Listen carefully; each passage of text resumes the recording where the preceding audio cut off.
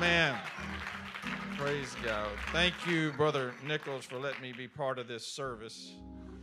We are involved in the fundraising aspect, and I love it because I know that one day I needed it. I'll tell you maybe later tonight, but we were buying property in Ann Arbor. I signed a purchase agreement on land for $200,000, and I barely had $1,000 to put down as earnest money. And I had no idea. The bank said they'd loan me 65% of the purchase price, which means I had to have $72,500 in 30 days. And I was telling a friend of mine, actually he was my assistant pastor at the time, and their dad owned a Toyota dealership and had just passed away and left the dealership to him. They were both raised in Ann Arbor, and I said, I don't know how we're going to do it. He said, I know how you're going to do it. He said, I'm going to give you $20,000, and my brother's going to give you $20,000. They were twin brothers. He pledged for his brother. I said, well, praise God. That sounds good to me. And then Brother William Nix, he said, Scott, he said, our Christmas, he took up an offering every year to plant churches in Detroit. And he called it Christmas Vision. And he said, our Christmas Vision offering is going to go, whatever comes in is going to go to help you buy that property. That came up to $25,000. So now I had $65,000. And I applied for a Christmas for Christ property grant. And I applied for $10,000, but they didn't give me $10,000. Guess how much they gave me? $7,500 or $7,250. And it didn't come in. They couldn't get it to me as soon as I needed it. So the district forwarded me the money on the promise of that grant, and the district superintendent had to drive a check down to the closing, and we closed on that property. Hallelujah. Amen. Praise God. And today there's a $3 million building, seats 500 people on that property. It's their second building they built on there. Christmas for Christ helps. And it matters. Amen. Praise God. Praise God.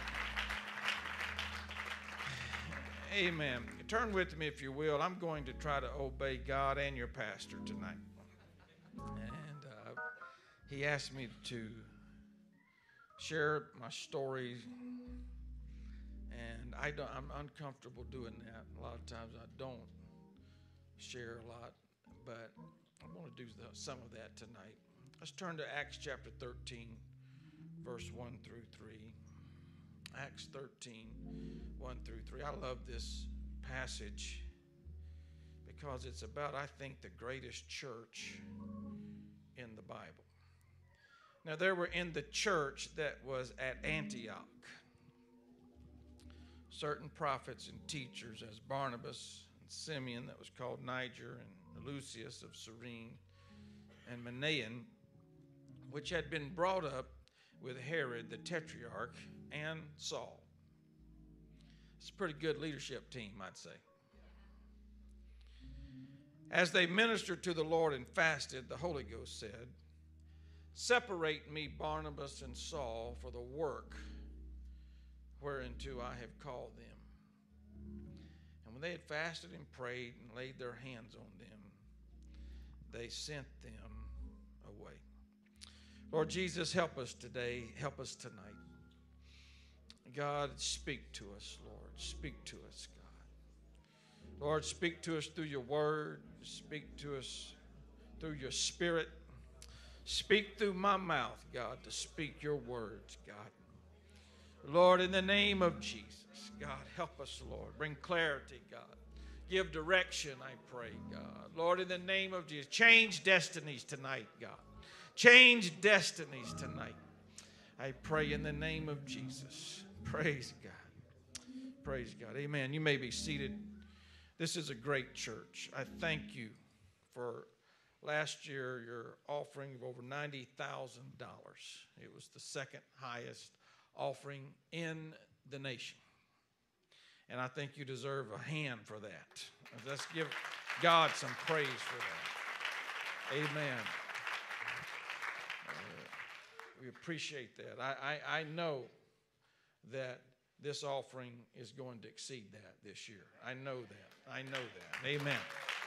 Praise God.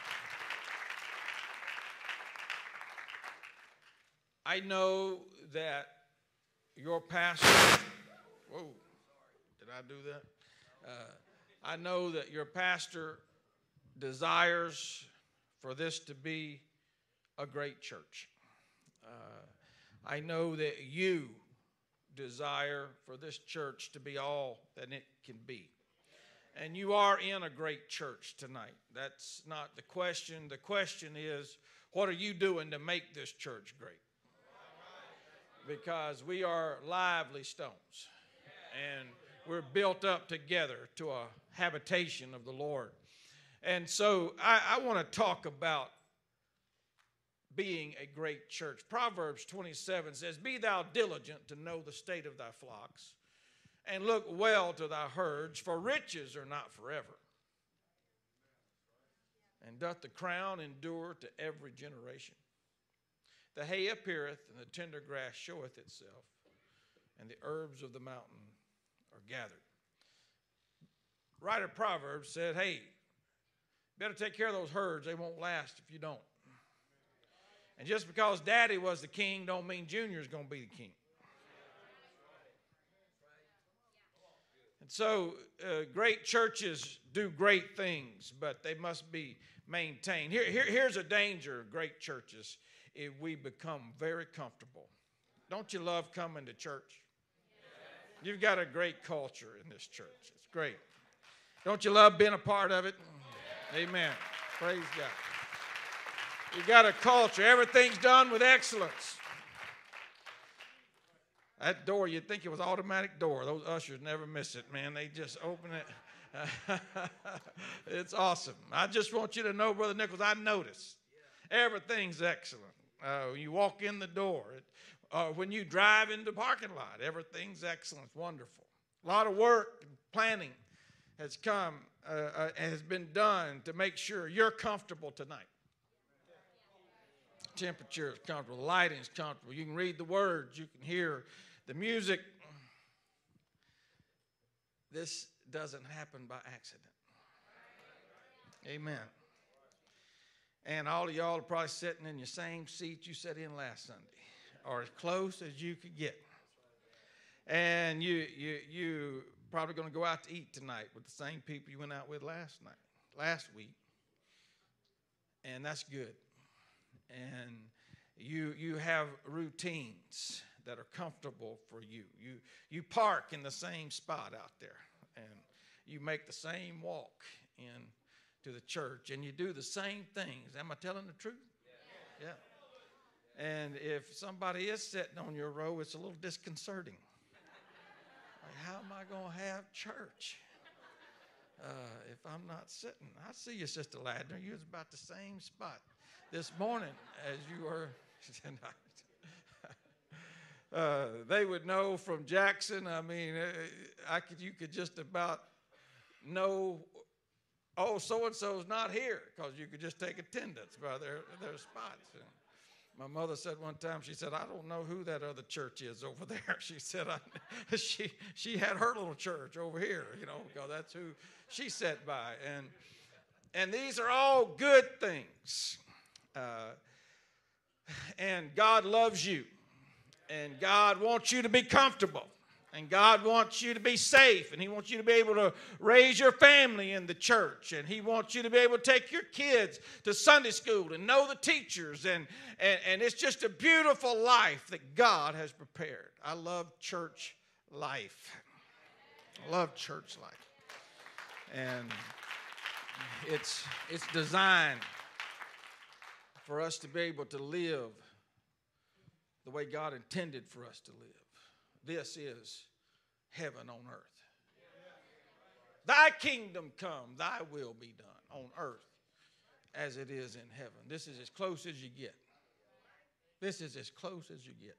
That's why it's so disconcerting when somebody does something in the church that's not right. Because all your guard is down. You wasn't expecting to be stabbed in the back like that. You was expecting it at work. But you don't expect it at church, right? And it's a wonderful thing, a church like this, because an established church versus a church plant. In a church plant, when you go into a community and you're trying to start a church, you're saying to people, come help me build a community. Whereas what we're saying here in this church tonight is, come join our community. Come join us. That's a whole nother ball game. There's a lot of people who want to come join a community, but they don't want to get one started. And so every church planter is trying to get to where you are. So they have a community. Brother Jackson's wonderful being there. 16 years, you said, you've been there.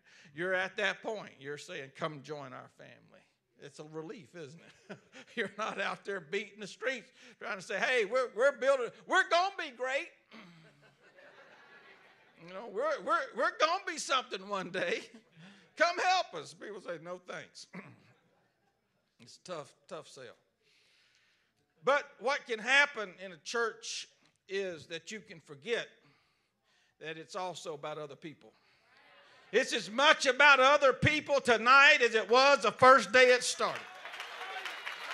It's as much about new people joining as it was when you were trying to build a community. Nothing's changed.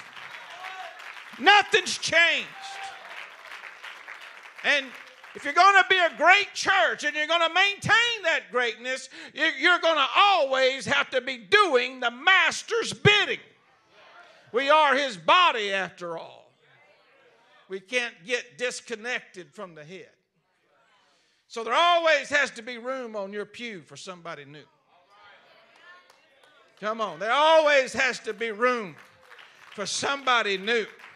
There always has to be room for somebody else to join your group and go out to eat on Sunday night. There always has to be room for new members to join the community, to be celebrated. Come on. It's good to go out to eat on Friday night with people that you've known for a long time. I was able to deer hunt as a boy with men. I never heard a curse word. I never smelled a cigarette being smoked. I never saw a beer being drunk, anything. We were men and we hunted, and there'd be 50 or 60 men. As a little boy, I'd be watching these godly men have fun, go deer hunting, and still be Christians. Wonderful. I don't like the uncomfortable feeling of somebody telling a dirty joke.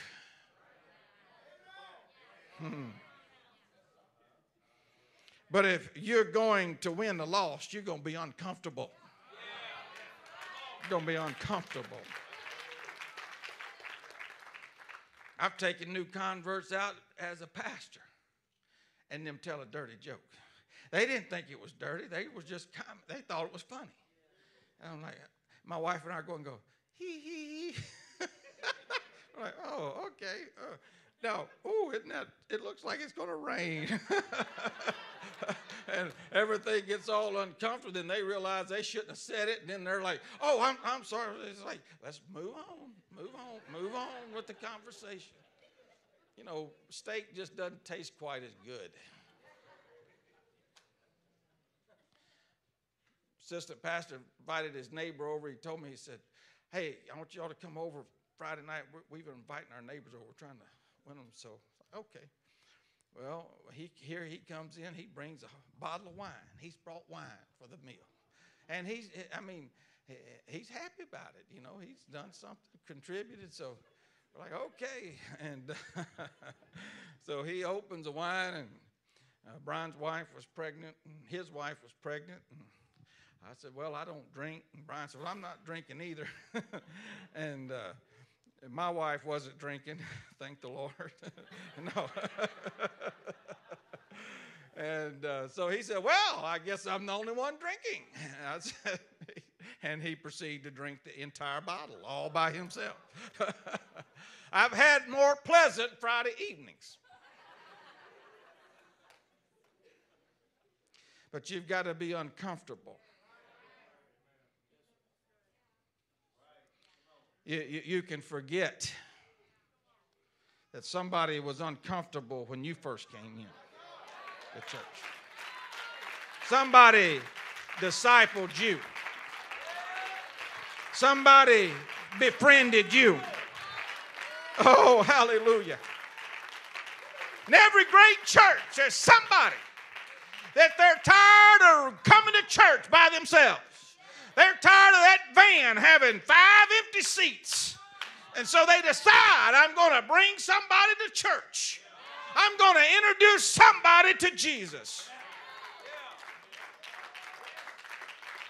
Every great church has an Andrew. You know, when God can just do miraculous things by just something that doesn't even seem significant if we just obey him. I'll tell you a story of the second church that we started. I tell people I had no intention of starting a bunch of churches. I intended to start one so that I could get that church going so I wouldn't have to work so hard at it. I was looking forward to getting that church to where it could pay its own bills and I could go on and build me another FPC of Jackson in Ann Arbor. That's what I was trying to do. I had no intention of starting a bunch of churches. I just wanted to start one. And so about the year, this was about 1997, we were renting, this in the first church, Ann Arbor, we were renting from a church that had a gay pastor. And they had the rainbow flag up. And they had a little plaque over here on the wall that said, we've entered into a covenant of openness and affirmation with members of the lesbian, gay, bisexual, transgendered communities. And so we'd take that little plaque down, we'd roll up the rainbow flag, we'd pray and have church. And they had Jack Kevorkian. You remember Dr. Death, Jack Kevorkian, some of you? He wanted to kill somebody in that church and had asked them if he could do an assisted suicide in the church. And they had a big board meeting about it and debated it and decided to give him a compassionate no at this time. They were not quite ready. They had been through a lot of turmoil. They had an interim pastor because their previous pastor had split the church because he had his mistress living in the parsonage with him and his wife. And so they had a big church split over it because half the church said it wasn't none of their business. And the other half said, well, they shouldn't have done it in the parsonage. And so it wasn't none of their business, but since it was in the parsonage, it made it their business. And so he was teaching a doctrine called polyfidelity. He was telling them, I have not been unfaithful to my wife. I am faithful to both these women. I kid you not. Polyfidelity. Ann Arbor, most educated community in the world. Can you believe it? You know, you can get so educated, your brains fall out, or so open-minded, your brains fall out, they say. And you can get so smart, you don't think a child needs a mama and a daddy.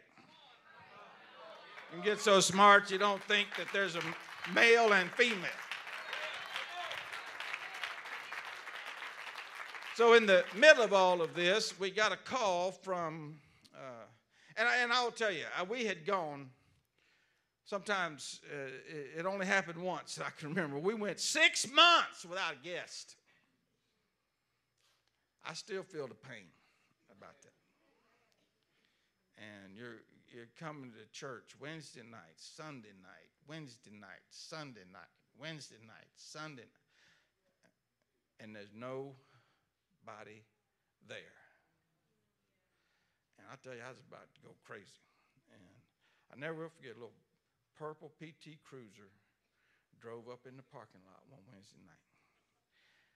Had the dancing bears of the Grateful Dead on the back window. I didn't care what it had on the back window. I said, I see a cloud about the size of a man's hand. I see it. Oh, I was so glad to see Joyce. And so we were struggling. And we were probably running about 20, 25 people and trying to dig out a work in that city. And I got a call one day from a man out of Brother Jack Yance's church in Chicago. He said, I've been connected with Peter Lowe. He does these success seminars. And what Peter Lowe would do, he was a businessman, Christian businessman. And he would book these powerful speakers. That year he had Bob Dole, Barbara Bush, Zig Ziglar, Jonathan Pierce was the entertainment. He had a couple other speakers, and he would invite businessmen, sell tickets, fill up. That year he was filling up the Palace of Auburn Hills where the Pistons played, and Peter Lowe's success seminars. And he said, and then Peter, at the end, after the day, he would tell his personal testimony. He was an evangelical Christian. He would tell his personal testimony, how the Lord touched him. And then he would have tables set up in the concourse and give away a Bible. And if people wanted to know more information about his testimony about Jesus, they would fill out a card. But he needed pastors to follow up on this. So the guy said, would you be willing to follow up on these leads that Peter Lowe gets? I said, absolutely, I will. And so we went to the training meeting, and I wound up getting all the cards from that seminar. 20-something thousand people were there. I think we got 2,000 or 3,000 cards, gave away the Bibles, and so I divvied all the cards up among the metro area, and for the Ann Arbor area, we got 37 cards. So I split them up between myself and my assistant pastor, and we'd call up and say, hi, I'm Scott Sistrunk with Peter Lowe's Success Seminars, and you filled out this card, said you'd like to know more information about what Peter was talking about. We gave you a Bible. We've started a Bible study in Ann Arbor, a business, what do we call it? Anyway, community Bible study in Ann Arbor, and we're starting on Tuesday. Wondered if you'd be willing to, if you'd like to come, or is there just some questions that I can answer for you? So we called telemarketing, back in the day. That's what we were doing. I actually faxed them all an announcement of the Bible study. But we had 4 or 5 people join the Bible study, but Brian called a lady, and her name was Dorothy Kerr. And he called Dorothy, and he's giving his spiel to Dorothy, and Dorothy says, well, I'm fine. I don't need anything. I go to church, but I appreciate you calling. And there's about to hang up, and Dorothy says, but you know what? She said, my son, he's not doing too good. He's got a drug problem. He needs to talk to somebody. Would you be willing to talk to my son? And so she hands the phone to Mike Kerr. And Brian talks to Mike, and he gets a Bible study with Mike. And so they sat down with a Bible study. About the second Bible study, Mike got the Holy Ghost. Amen. He got the Holy Ghost. Repented of his sin. God filled him with the Holy Ghost. We baptized him. Oh, man. We were excited about it. Mike disappeared for about 6 weeks and couldn't contact him. Didn't know then, but his brother had died of a drug overdose. The family was in turmoil, and finally got connected with Mike, and Mike began to come to church, and then Dorothy began to come to church, and we baptized Dorothy in Jesus' name, and then Mike's sister, adult sister, she came in. She got the Holy Ghost, baptized. Mike's niece came in, and then Mike worked at the Olive Garden, and one Wednesday night, Mike comes in. He's got this very beautiful girl with him, lady with him, and she's got on a short skirt, and I'm fired up about it. I'm like, devil, you trying to get my new convert. You're trying to get him drugged back out into the world, and I'm teaching on Wednesday night Bible study, and I'm half mad about it. What am I going to do about it? Forget the guy in the church, and now he's with this girl. She wasn't dressed. She was dressed like, well, you know how she was dressed, and so I'm just upset about it. And I'm preaching, and normally we did Bible study on Wednesday night. We didn't have any music or anything, and so I'm teaching, and all of a sudden I look back there, and this girl starts crying. This lady, I keep calling her girl. She wasn't a girl. She was a lady. And she's crying. She's dabbing her eye. I'm like, I'm going to have to give an altar call. The Lord's moving on this girl. So, I was only probably about 20 of us there, and I'm communicating with my wife, and I'm looking at her like, music, we need some music for altar call. And so she goes up and starts playing. I start giving an altar call, and here she comes down the aisle, crying. One of the ladies put a coat over her so she'd be modest, and would you know she got the Holy Ghost right there? She got the Holy Ghost. Amen. Praise God. Praise God. Well, it's not as simple as that, is it? So her story starts coming out. She's got 4 kids. She's married, and she's having an affair on her husband. Her husband, they're trying to build a house. Her husband hurt his foot, so he was laid off work. They're living in a camper, all 6 of them. And then she starts telling him about her dad was a Baptist missionary and abused her and her sisters from the time they could remember. And I said, you know what? We need to baptize you tonight in the name of Jesus. God's going to take care of all of it. I had no idea what I was going to do about all that. We went and baptized her. And I said, I'm going to come out. She said, would you come talk to my husband? I've got to confess to him. I'm like, sure. That's a tough gig. Man, I never will forget driving up on that gravel driveway. They were building a big, beautiful house. And I remember having my Bible and my Bible study chart. And I remember stepping out on that gravel and walking up there, having no idea what was about to happen. But I knew one thing. The Word converts the soul. The Word converts the soul. I'm telling you, what we have is the answer to everything. Getting filled with the baptism of the Holy Ghost, having the record of your sin washed away forever, and ingesting the Word of God, eating that book. It'll fix anything that's wrong with anybody. There's no problem too hard for God to solve. Oh, hallelujah.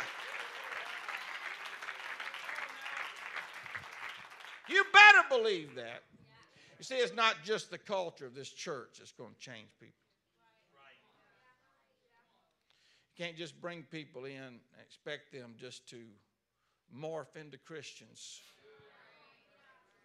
The Word has to be implanted inside of them, and they'll begin to grow. And I sat down at that table that day, and there was a lot of tears, a lot of pain. And I said, I remember telling them, listen, we can get through all of this if you'll let this book right here be your guide. I'm going to teach it to you. And if you'll obey it, you'll believe it, and you'll do it, God's going to sort out your situation. And they were both Baptists, and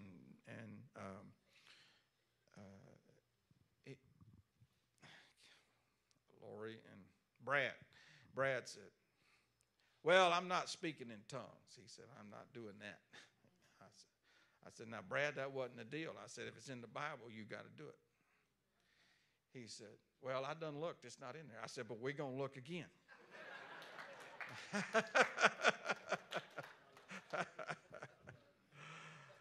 They started coming to church, and one Sunday, I hear the office racket you ever heard. And I'm looking around during worship, and I look back, and there's Brad back in the back blowing on a shofar. I don't even know how he blew the dumb thing. I don't know how he got, but he's blowing on it. Baptist Brad had spoken in tongues, been baptized in Jesus' name, and now he's blowing a shofar back there like an apostolic. Amen. Jewish apostolic. Their 4 kids got the Holy Ghost. Then Mike had a barber in town. He got the Holy Ghost. Started coming to church.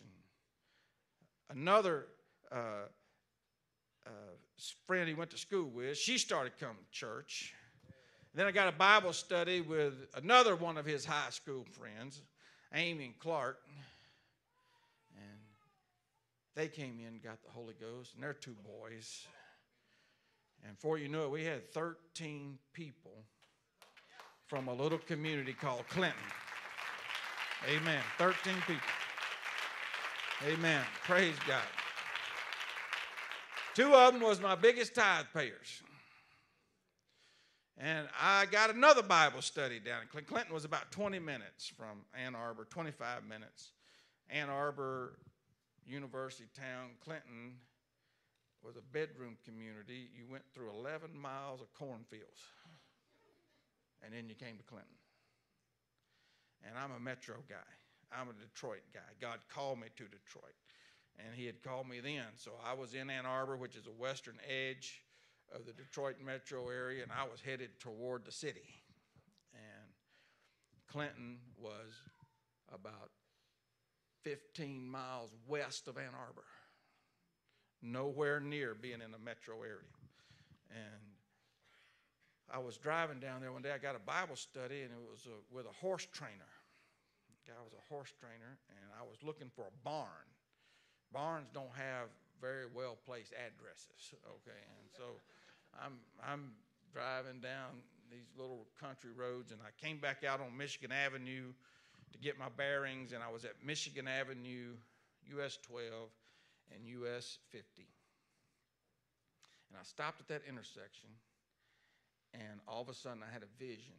I saw a church, just like God put a church in the middle of that intersection.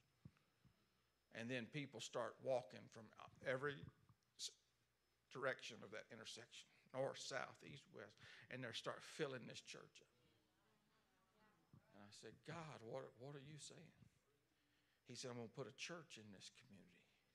And people are going to come. I'm going to put a church in Clinton, and people are going to come from all this county, and they're going to come and be a part of this church. And I said, but God, Detroit's that way. This is out here in the boondocks. And then the Lord showed me a little lady in a rocking chair. She's rocking in her house, in her living room. And smoke was coming up out of her house. And the Lord let me know that smoke was her prayers. And he said, they're praying for a church. And he said, I got nobody to send but you, and you're going. I said, yes, sir. Yes, sir. All of this developed, and now it's the year 2000. That story took a couple years to develop all of those people to come in. And we're averaging 55. Our high attendance had been 74. And we're still renting from this church. And we don't have any property. We've saved up a little money, maybe $15,000. And in Ann Arbor, buildings were going for $300 a square foot.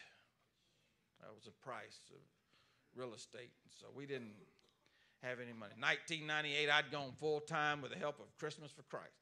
I was a Christmas for Christ missionary. And so for 2 years, I got Christmas for Christ. I got my whole 3 years, brother. I got my 2 years of support and my property grant. Okay, I got all 3 years. And so I had just gone, we're just barely making it, but we're making progress. And then God says, go and start this church. I said, Lord, what in the world?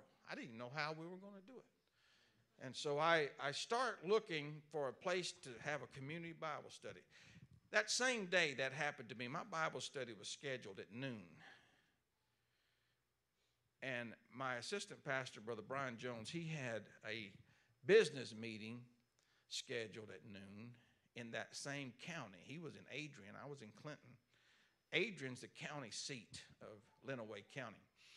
And he called me that evening about 6 o'clock, and I'm just pondering all this stuff. I haven't even told my wife yet what happened to me, and I'm just trying to figure out what all this means. I didn't feel like I was a big church planner. I didn't even have. I was scared to death. The next phone call I get, Ann Arbor was going to fall apart, and then I'd be a failure.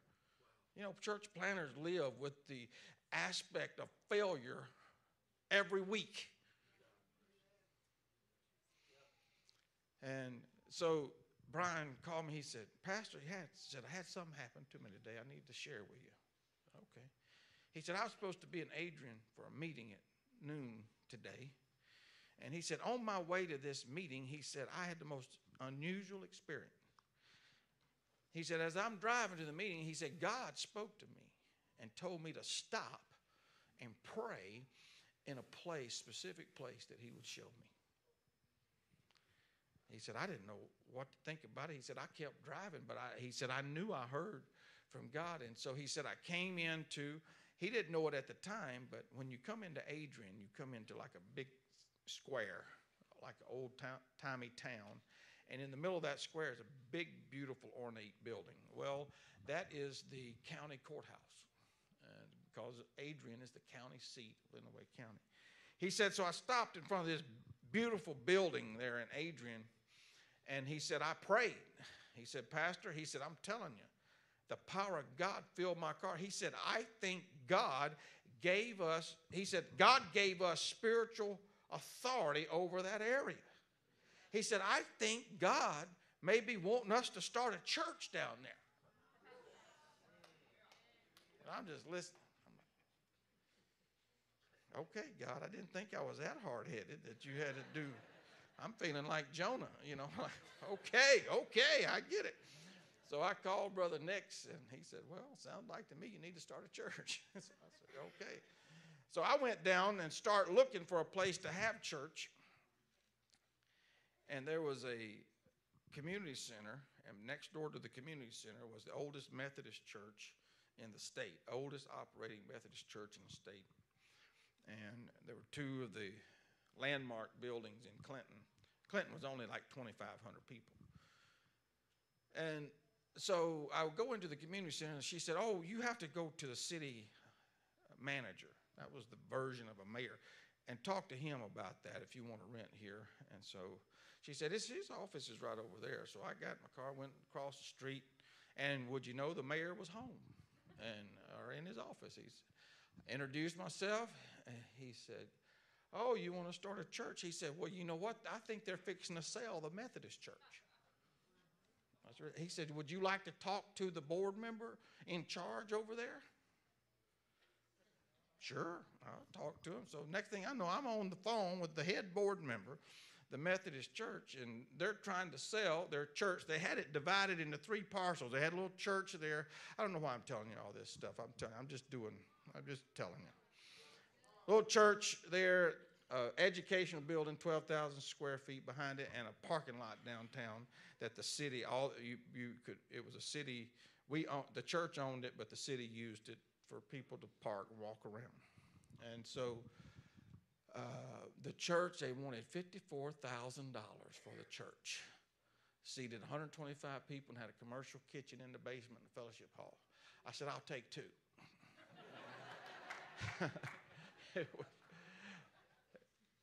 But I had Brother Nix come down, look, and he said, Scott, we need to buy the whole thing. Well, they were asking $245,000 for the whole thing.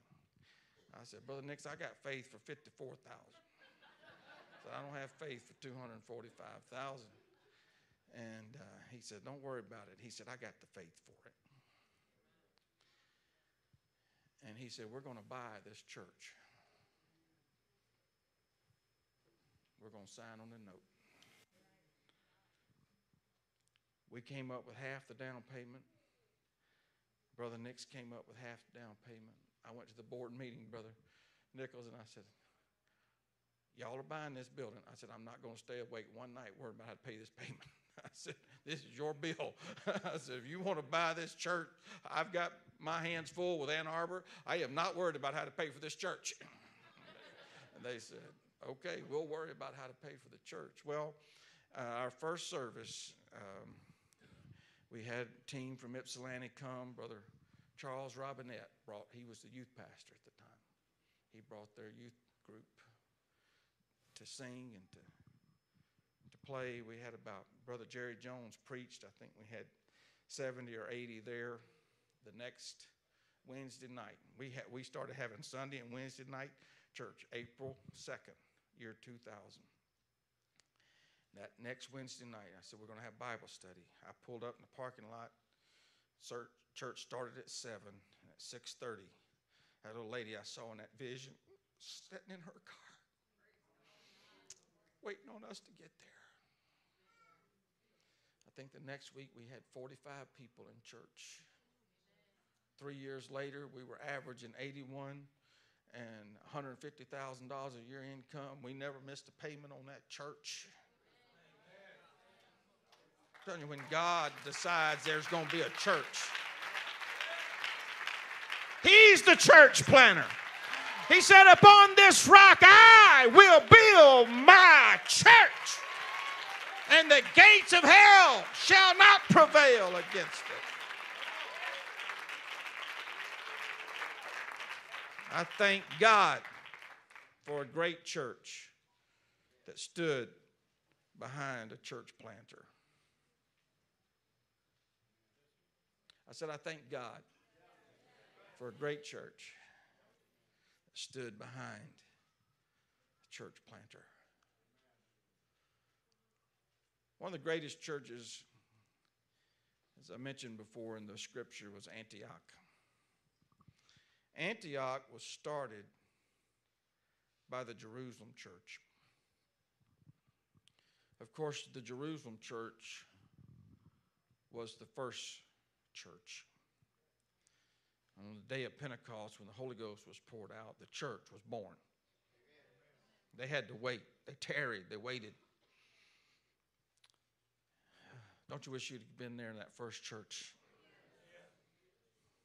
They immediately gathered the people together and started building community, and you know the story. They met house to house, and they broke bread together, and they continued steadfast in the apostles' doctrine. But persecution came to the Jerusalem church. Maybe the persecution came to scatter the Jerusalem church. We don't know. But there wasn't a lot of evangelization from the Jerusalem church in the beginning. They were enjoying their newfound power. But Jesus had told them, you shall receive power to be witnesses in Jerusalem, Judea, Samaria, and the uttermost parts of the earth. And so some of the disciples had been persecuted after the stoning of Stephen, and some men had been preaching.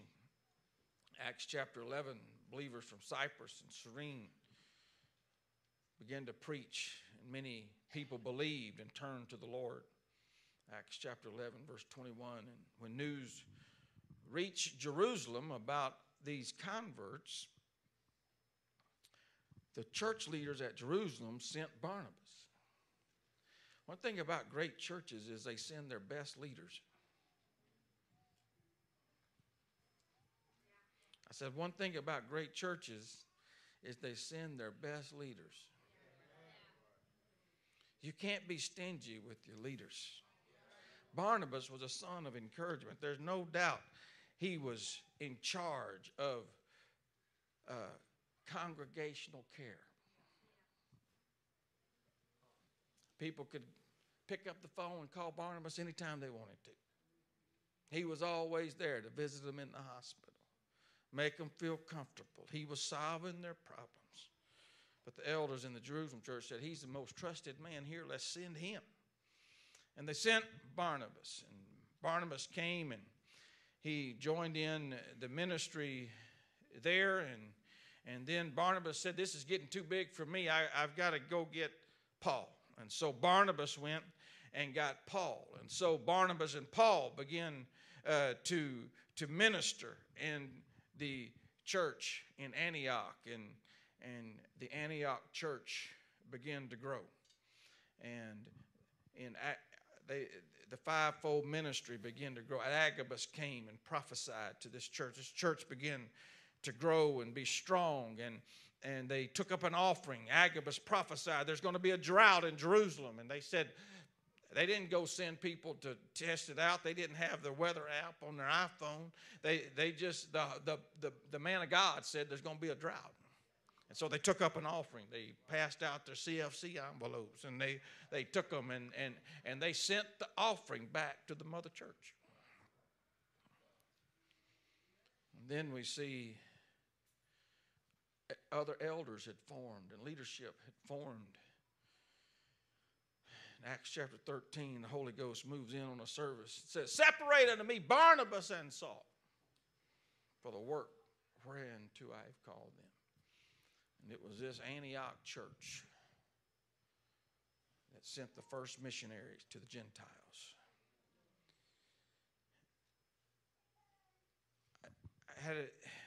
Ann Arbor was at 55, year 2000. I told you by 2003, the Clinton church, whom we sent 13 people out of the Ann Arbor church and 2 top tithe payers.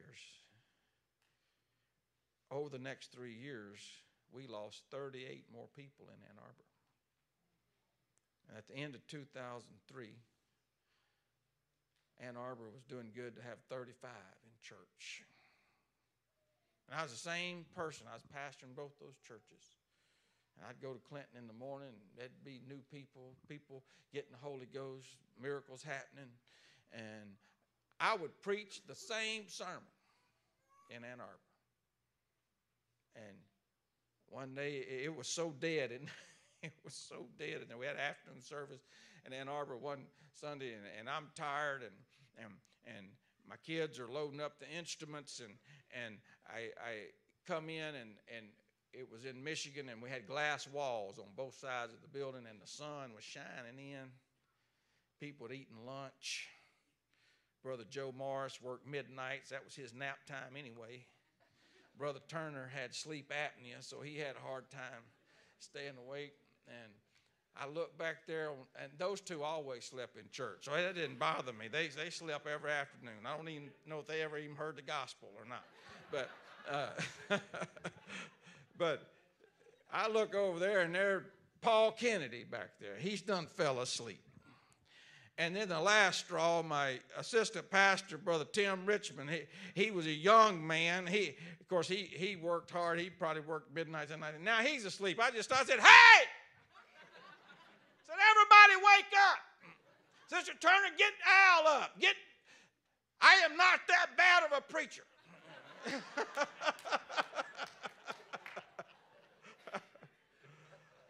Well, laugh to keep from crying. But Brother Eli Hernandez had come by, and he had preached at both churches. Brother Tekla Marion came by. We had to come to both churches, and he told me, driving around one day, he said, this church, talking about Clinton, this church make you laugh, he said. He said, but this church make you cry. He said, big devils, big devils. He said, he'd pray, God, he'd walk around that altar and, God, I rebuke the devil. I rebuke the devil. I rebuke the devil. It was a struggle. Brother Eli Hernandez came by one day and he prophesied. He said, Clinton shall be a strong son. Stands. That stands in the door for its mother.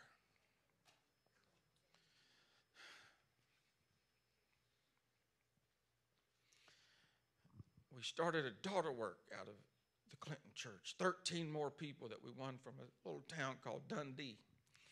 And I had the team gathered, and I didn't know how I was going to do it. Didn't know. I just knew God was doing things, and he wasn't doing things where I wanted him to do them. I wanted him to do it in Ann Arbor. And so I turned the church over to Brother Richmond, the Clinton church, and the daughter work in Dundee, and went back to Ann Arbor to pour all of our efforts and energies into that church. I'm just going to go ahead and tell you, I got a clock up here. I've been talking for 51 minutes. I'm not going to talk all night. Okay, I'm going to shut it down at some point. But that was August of 2003. I had breakfast with Brother Brian Jones, who was my youth pastor there in Ann Arbor, and not my youth pastor, my assistant pastor. And so we need to get a strategy. I'm back. He'd been telling me, Pastor, you got to let that church go. We're dying over here in Ann Arbor. He was, Pastor, Tim's ready. He's ready. He can do it. And I finally listened to him. Got a release from the Lord. And so I'm sitting at Panera Bread. I could take you to the booth we were sitting in. We had a 7 o'clock meeting for breakfast. And I didn't have a plan, but it was only September, you know. I mean, you kick off your plans January 1st, right? So that's a rule. So, you know, I'm like, we got to get a plan so we can kick it off in January. So I didn't really have a plan, but so we were meeting and strategizing, and so we had talked, and it was about to end the meeting, and Brian had a legal pad set beside him on the table, and he said, Pastor, I've been writing a few things down. I got some few thoughts on something we could do. He said, you mind if I share it? I said, sure, go ahead. I was looking for anything, you know. And so he starts reading off this legal pad. And all of a sudden I realize that's the plan. That's the plan. And while he's talking, I said, okay, God, why didn't you give me the plan? Why'd you give it to him? And the Lord said, because you're going to turn this church over to him. And you're going to go start more churches. That's not what I wanted to hear. I wanted to pastor a big church and send other poor, unsuspecting souls out to plant new churches. That's what I wanted to do. My model was T.L. Craft. He sent people everywhere. I was trying to be T.L. Craft. So I'm sitting there, he's talking, and I'm trying to listen, but I'm wondering, how am I going to feed my family? I was making a good salary by this time. Both of those churches, finances were good. Brother Richmond had agreed. They had been splitting my salary, and so when I turned the church over to Brother Richmond, he agreed for 1 year to continue to pay their half of my salary till we could get Ann Arbor built back up, because previously Ann Arbor was paying all my salary, and so now I'm thinking, man, how am I going to make a living? And you know, God takes care of you. You got to follow God's call. You see, we got cultural restraints. But did they come from God, or did they come from how we've been raised? They come from our preconceived notions, or did they come from God? We're not going to win this world. We're not going to win Louisville with preconceived notions. If that was the case, we'd have already run Louisville. God's got to give us a plan. God's got to speak to us. It's going to look like what God wants. It's up to us to hear and obey. We don't have the strategy. God has the strategy.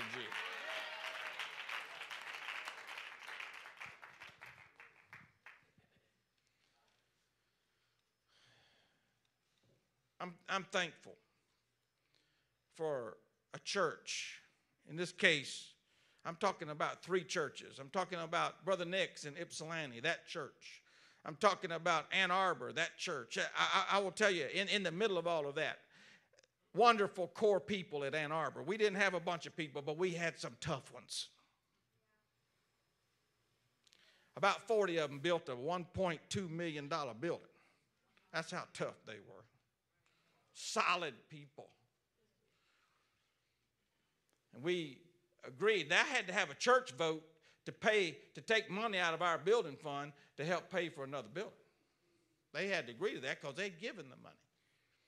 And we had saved up another, I think we had $6,000 or $7,000 in a building fund. We were just trying to save a little bit as we could. And I go to church one day, and there was a guy who was Barry Moody. Barry Moody went up to the Upper Peninsula of Michigan, Escanaba.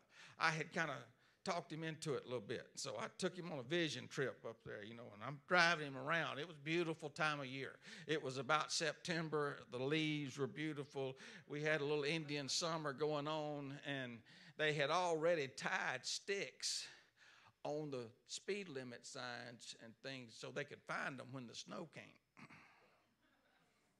He asked me what those sticks were, and I said, "Oh, don't worry about those sticks."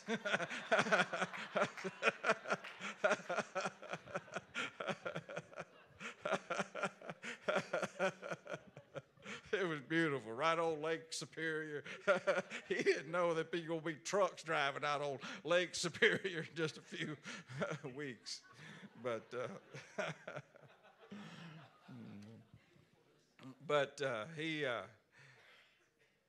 I was praying one day, and the Lord said, they were living in the basement of that church. Well, they had, and it had hot water heat. They didn't know that when it's 30 below and you open the door, all that cold air is coming down to the basement, and it's going to be cold all day. And there was no way they were going to be able to heat that basement. Had 2 girls, and the Lord said, you need to get them out of this basement. He said, I want you to rent them a house, pay the security deposit, and pay 3 months rent on it. Well, guess how much that was? It's about $6,000. All right, the only way I could pay that, Lord, is to take the money out of our building fund that we've got in there, and I'm going to have to go talk to the church again. And the Lord spoke to me. He said, if you think you're going to build a church in Ann Arbor out of your checkbook, he said, you're crazy. He said, you're going to have to build it out of my checkbook. Yeah. He said, if you'll bake me a cake, I'll give you a barrel of meal and a cruse of oil that'll never run dry. Oh. Come on, folks. This thing works.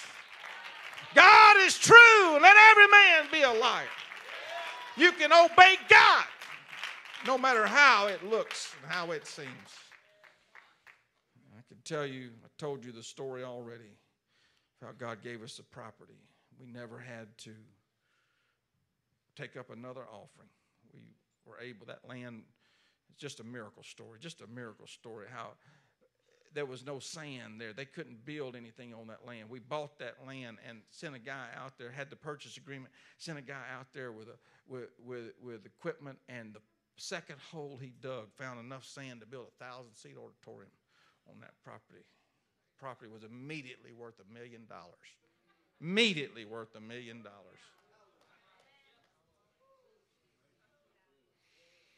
You can do this thing. God sent me here to tell you, Brother Nichols, you can do everything He's put in your heart. Everything He's put in your heart, you can do it. He's got the resources. He's got the people. He's got everything that you need. The dream is not can be accomplished. Your pastor's leading you in the right way. This is a great church. You've got a great responsibility. You're Antioch to Louisville. I said you're Antioch to Louisville.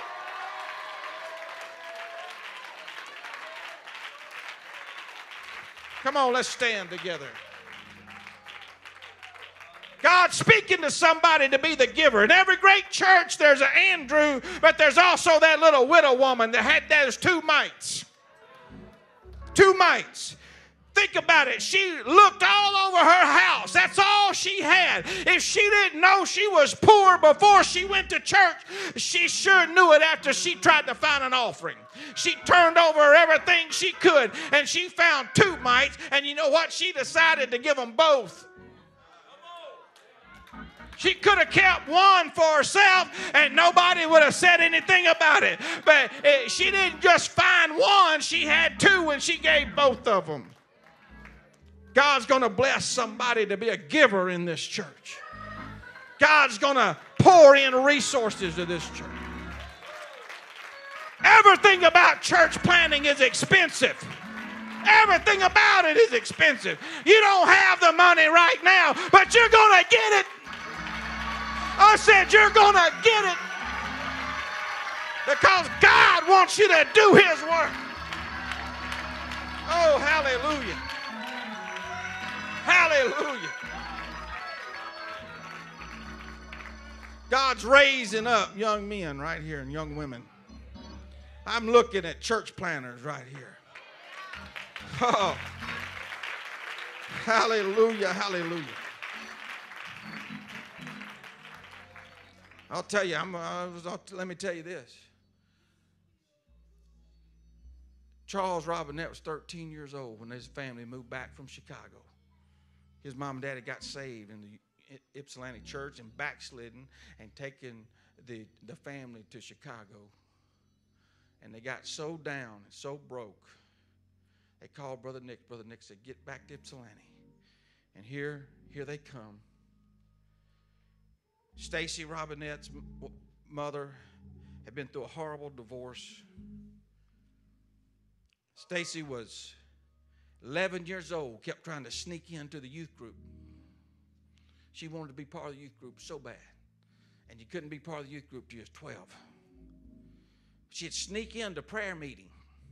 And I'd look over there, and there she was in the youth prayer meeting. And I wanted to be aggravated about it. But she's over there sobbing and weeping and interceding. I just let her stay.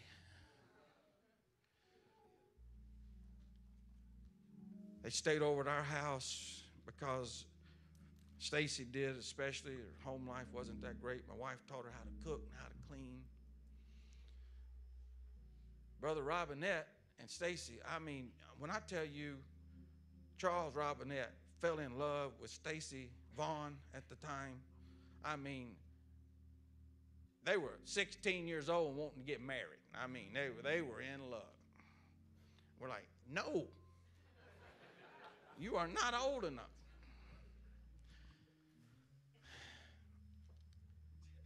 And the day, don't tell Brother Robinette I told you this if he ever comes back.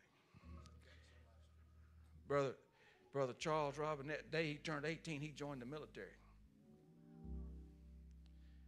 And he decided he was going to marry Stacy before he went overseas. He was backslid. Now, he didn't call himself backslid, but he was. He was in rebellion to me and Brother Nix. Brother Nix was so mad at him, he wouldn't even marry Stacy. Brother, I had to marry him. He says, Scott, you marry him. I'm not having nothing to do with it. And I married him. Heather Soto was in the youth group. Heather Baker at the time. And I was going to Africa. I did a video for their graduation. I was their teacher in school. Something was put in those kids. Something was put in those kids. Brother Enos. Brother Nick's called Brother Enos, missionary over in Germany. And when Charles and Stacy got off of that, let me tell you, he wasn't thinking about being a preacher at the time. When he stepped off that plane, there was Brother Enos. Brother Enos said, "Hi, my name is," I forget his first name, Enos. He said, "I hear you're running from God." And he said, "I'm here to stop you." Whew. Next thing we know, Charles Robinette has a preacher's license. And he's preaching. God's going to raise up missionaries in this church. God's going to raise up.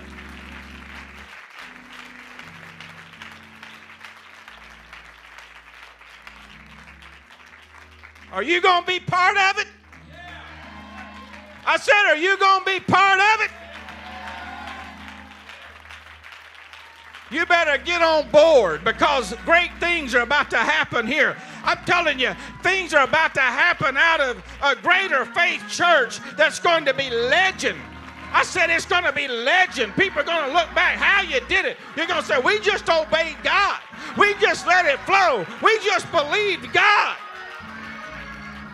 There's going to be some acts of faith around here, because you're never going to have the millions of dollars in the bank to get God's work done. He won't have it that way. You'll always feel like you can't do it. That's the way God wants it. He won't give his glory to another. I said he won't give his glory to another.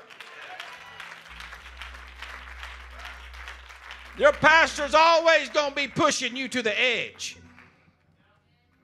I grew up in a church where half the people was mad at the pastor a lot of times because he was pouring all our money into a Bible school.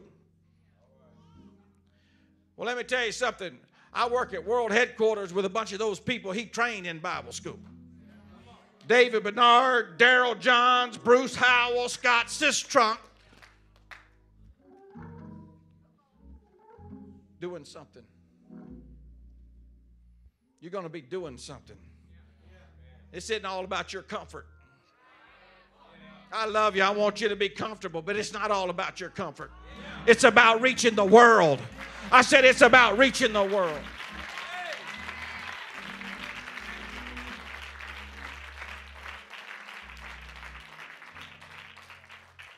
It's about missionaries. It's about missionaries.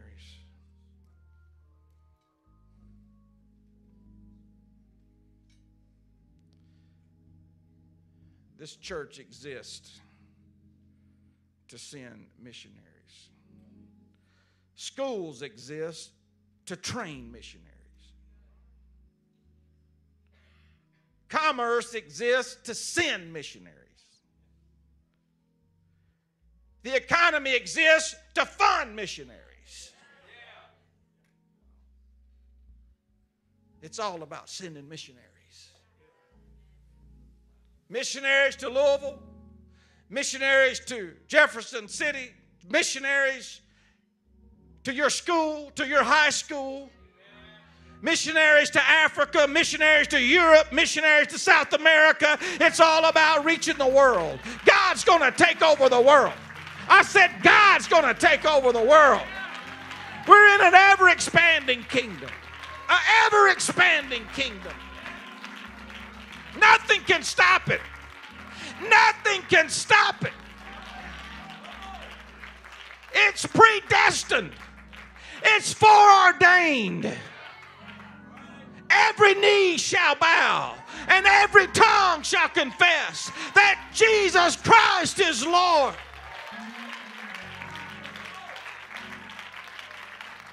Oh, praise God. Praise God. I don't know how to end it except to invite you to get on board with God. You are on board. Your giving tells me you're on board. Your prayer here, this is beautiful. But you know what? you need to recertify that dedication and commitment, because you know what? You're going to run into some obstacles. You're going to run into some failures. There's going to be some outreach efforts that don't work out. Can't you hear Paul saying, Demas has forsaken me, having loved this present world? As a prophecy came right before I started the church in Ann Arbor, I gave it. It was a message in tongues, and I gave the interpretation. And when I got done, Brother Nick said, Brother Sistrunk, you just prophesied to yourself. And the Lord said, you think you're going to ride in and be victorious? You're going to ride in on a white horse and be a conquering hero? He said, no, I say to you that you are my elite soldiers. You will be on the front line. And you will take fire, and you will be wounded, and you will suffer. But I will give you the victory.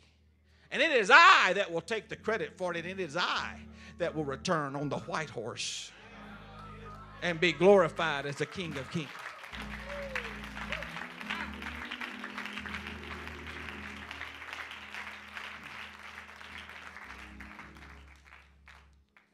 Nobody's going to take credit for what God's doing. But what a privilege to be used by God. What a privilege to be used by God. Is there anybody here that wants to be used by God? Is there anybody here that wants to be a world changer? Is there anybody here that says, God, I'll do anything? God, I don't care about a career. I don't care about being an engineer or a doctor or a lawyer. If that's what you want me to be, I'll do it. But God, it'll be to bring glory to your kingdom. It'll be to be a blessing to your kingdom. Don't you dare sell your soul to corporate America. Don't you dare sell your soul to education. Don't you dare. All those things are servants of the kingdom of God. Oh, in the expansion.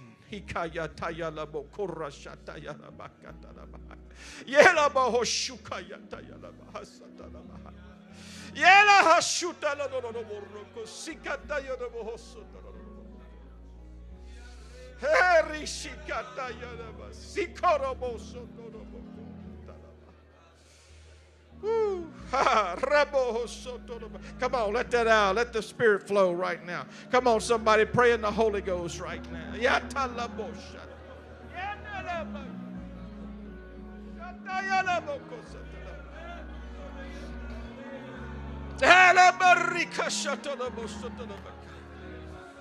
This whole night's been prophetic. You're living in the prophetic right now. Come on, embrace it. God's speaking right now. His voice is speaking right now. Visions are being given right now. God's speaking right now. If you lack direction, come up to the front. Throw your hands up in there. God's going to give you direction tonight.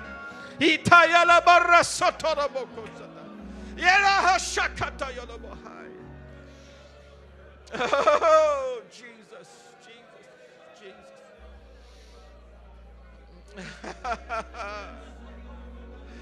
Oh, reborresi la la la la la boya la la la la la la la. God, let something be birthed in this church tonight. Let something be birthed in this church tonight.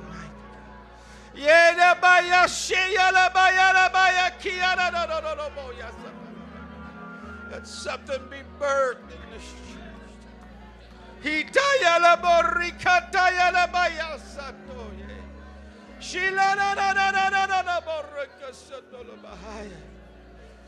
Come on, Zion, travail. Come on, Zion, travail.